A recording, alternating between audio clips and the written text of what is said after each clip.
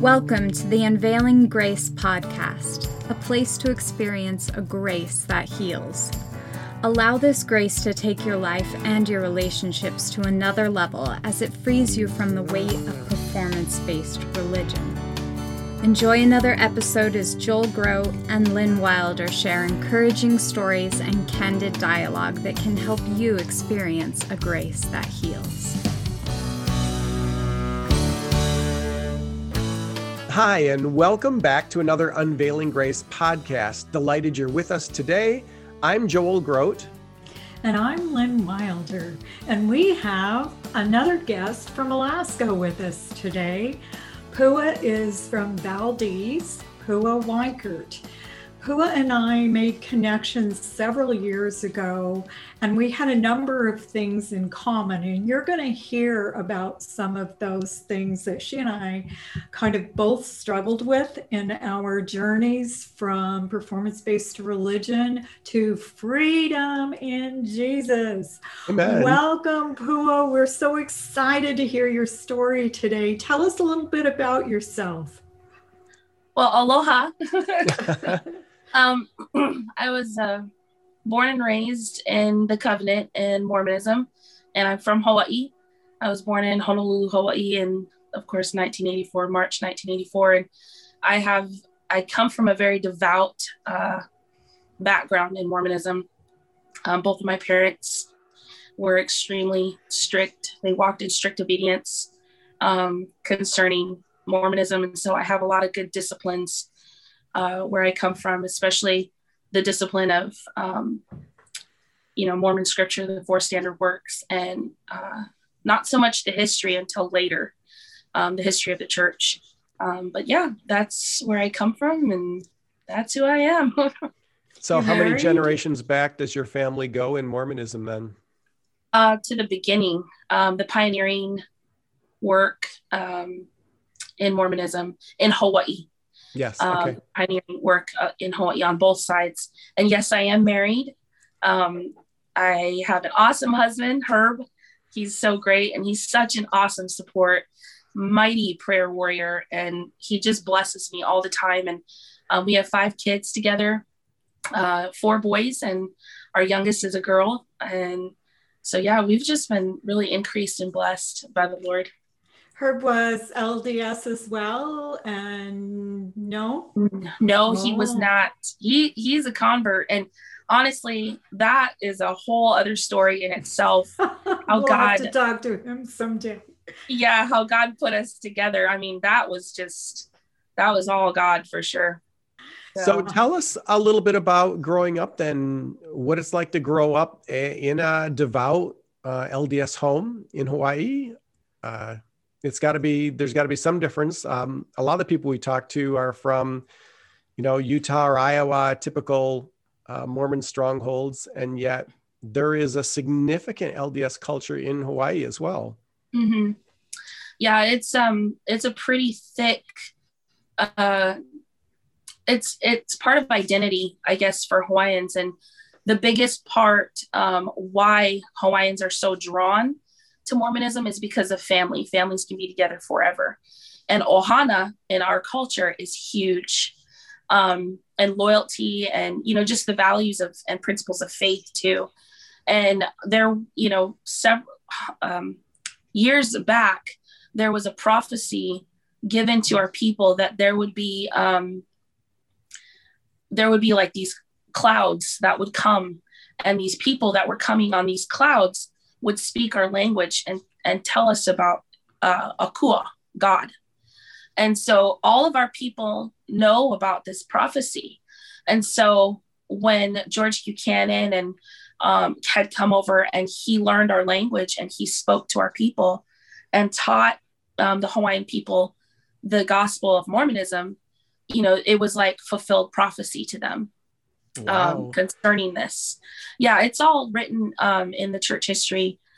So that's how it all pretty much began. But how everything comes into play for my family, I'm going to pull up my notes because I grabbed some points out that I wanted to share concerning my genealogy. And I really wanted to start out concerning the land of Hawaii. So the motto of the state of Hawaii is Ua mau ke'ea o ka aina I ka pono. And what that means is the life of the land is perpetuated in righteousness.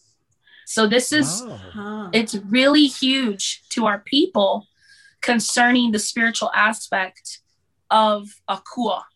And so there's been a lot of, in our cultural history, there's been a lot of warring with our people concerning the Hawaiian religion and then those that follow the one true living God. So even before Christianity came, Mormonism came, there were those in the Hawaiian culture that knew that there was one true God. And then there were those who practiced idol worship, with Lono, Ku, all the Hawaiian gods, Pele, and all these kinds of things. So this is really important to our people, that the land is perpetuated in righteousness. So I wanted to start out with that, but getting back to my genealogy, on my father's side, my maiden name is Kahumoku. And there is there's an article within the BYU Religious Studies Center for Religious Education concerning the 10 pioneering missionaries of the Sandwich Islands, which stems from the years of 1850 to 1854. And that was written by Mary Jane Woodger. Anyway, she talks about, there's several points she covers concerning George Buchanan, Jonathan Napela, who was a huge pioneer in translating the Book of Mormon in Hawaiian. And then she also goes into the first converts who were missionaries, and also helped with the translation of the Book of Mormon in Hawaiian. And I want to make this very notable concerning the translation. So when George Buchanan learned the language and they were bringing missionaries over from Utah and from the United States into Hawaii, there was a lot of issues there concerning bringing foreigners into our land to teach the people. The people were not receiving. So this is why it was super important to have converts who were Hawaiian that could speak to the people. Sure. So George Buchanan was basically the one who was over that entire assignment, I guess you can say. And then under that came Jonathan Napela. And so my grandfather, John W. Kahumoku, I'm a direct descendant of him. He was one of the first Mormon converts and one of the first Mormon missionaries, as well as one of the first to help translate the Book of Mormon in Hawaiian. So that's on my father's side. So that's 100. How long ago? That was, the pioneering missionaries of the Sandwich Islands. The timeline, according to Mary Jane Woodger, was 1850 to 1854. So it was fairly early on. And your family joined during that time, right? Yes, that was my grandfather, John Kahumoku. Okay. He worked with George Buchanan and with Jonathan Napela. Wow. So at the very beginning. Back to the foundation. Yeah. That's just like handcart history, girl. Yeah. Only better, right? Yeah.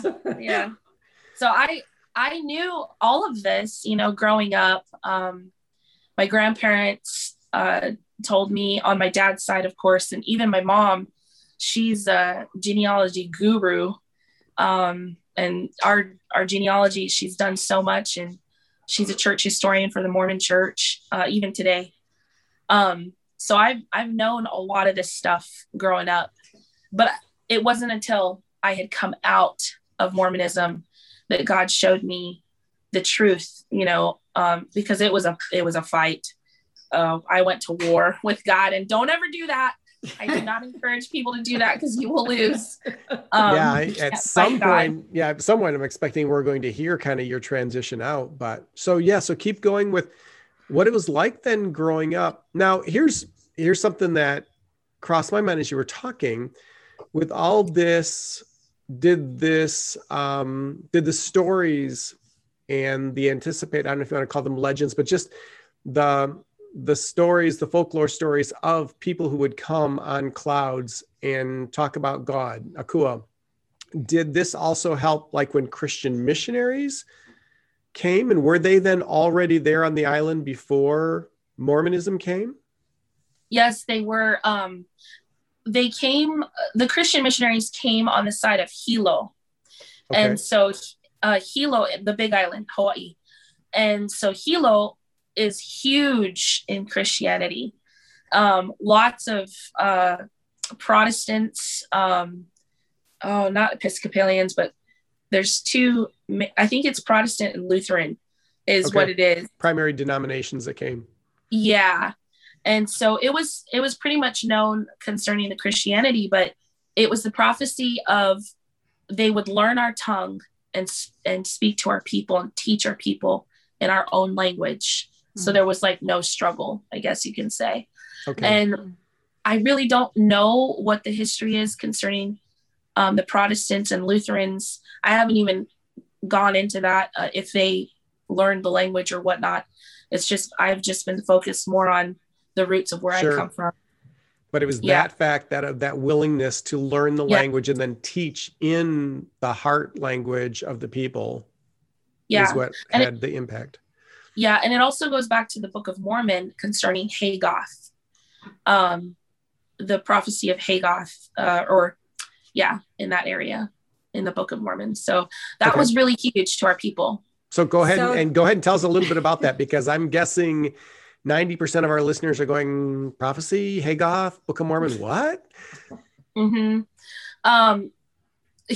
To be honest, last night I was going back into Mormon scripture and I was having quite a bit of a difficult time just even looking at at some of the scriptures. And I was like, God, really? I got to go back here.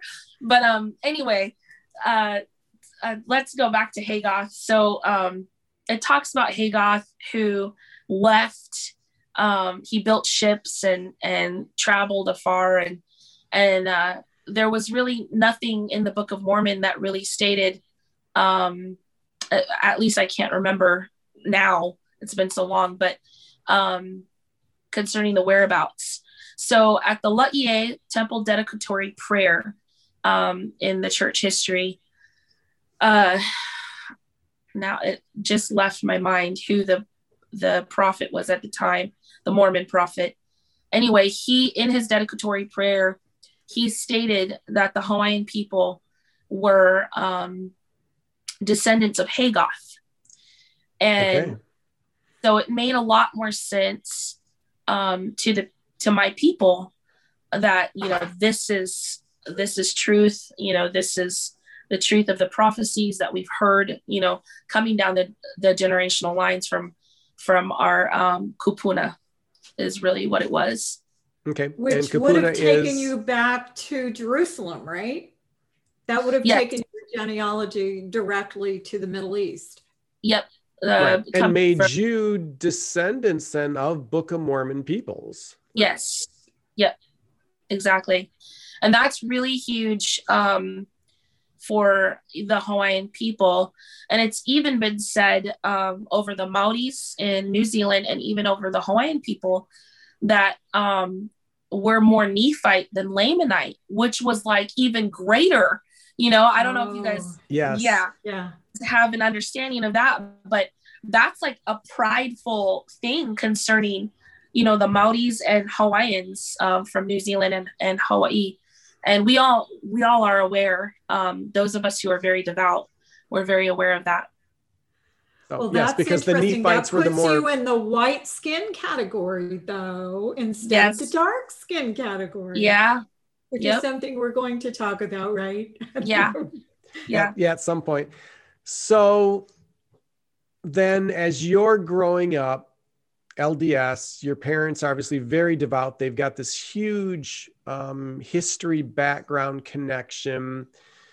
What were some of the positives for you then growing up LDS as a child? Like how big was your family? Do you have other brothers and sisters? Oh yeah. I'm the youngest child of 7. And there's 3 boys, 4 girls in our family. And there's so much, and I'm so glad you brought that up, the positivity coming out of Mormonism, being devout. There's so much goodness that I gleaned from the roots of Mormonism, like the disciplined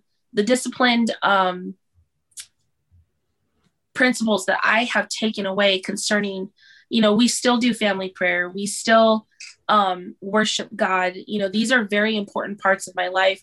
We still read the scriptures together. Like, those are the things that I took away, that we still do together as a family, not only as a family, but individually. And, spending family time, but mainly just keeping our focus on our faith in Jesus Christ. And so those are a lot of things that I have been able to take away, especially my value system. Today, it was funny. I was reciting the Young Women's theme back, from my time. It's obviously changed. But I was thinking about the values, that were so ingrained, faith, divine nature, individual worth, knowledge, choice and accountability, good works, and integrity. Those things were really just integral growing up in our family. And so, yeah, there's so many good things. Journaling. I learned how to take accurate notes as a Mormon, obviously, while studying. And having 4 years of seminary and then 4 years of Institute of Religion as well. So that's like 8 years, right? Yes. And then just being, everything I ever did in my life was always at church. And in fact, when my parents moved us to Kodiak because of my dad's job, Kodiak, Alaska, is primarily where I grew up. When we moved there, my mom got a job with the church, and she was a custodian for the church. And so I literally lived in the Kodiak chapel. Like, I'm not even joking. Yeah. Every single day we were there at 6:30 in the morning, of course, for seminary. And then I'd go to school, and I'd come home, and I'd still be at the church because my mom was still there. So, I mean, that was my life. Like, I could never get away from that place. As a person from Michigan who knows about cold, I have to say, it had to have been an amazing call to leave Hawaii to go to Alaska. Yeah, I can't imagine. So it was your father's job that had you take that switch? Did that have anything to do with the church? No, he was in the Air Force, and then he became a firefighter. But a lot of his dealings were with. He was a chemical specialist, so we didn't exactly move directly to Alaska. He got a job. In fact, my mom really wanted to leave because she kind of saw the breakdown in our children, and she wanted just to be taken away from the Hawaiian lifestyle and so much culture, if that makes sense. She really wanted us to be raised in the culture of God, is how my mom has always really trained us. It's not, yes, be proud of who you are as a Hawaiian person, but more so you're a child of God. And so that was the reasoning why my parents actually left. And so we moved to Hermiston, Oregon. Yeah. And then moved to Kodiak. So Pua, when you're talking about all these wonderful things that you and I gleaned from being Mormons, right? And our families did as well. I often have Christians, actually this week I had a Christian quite angry with me, right?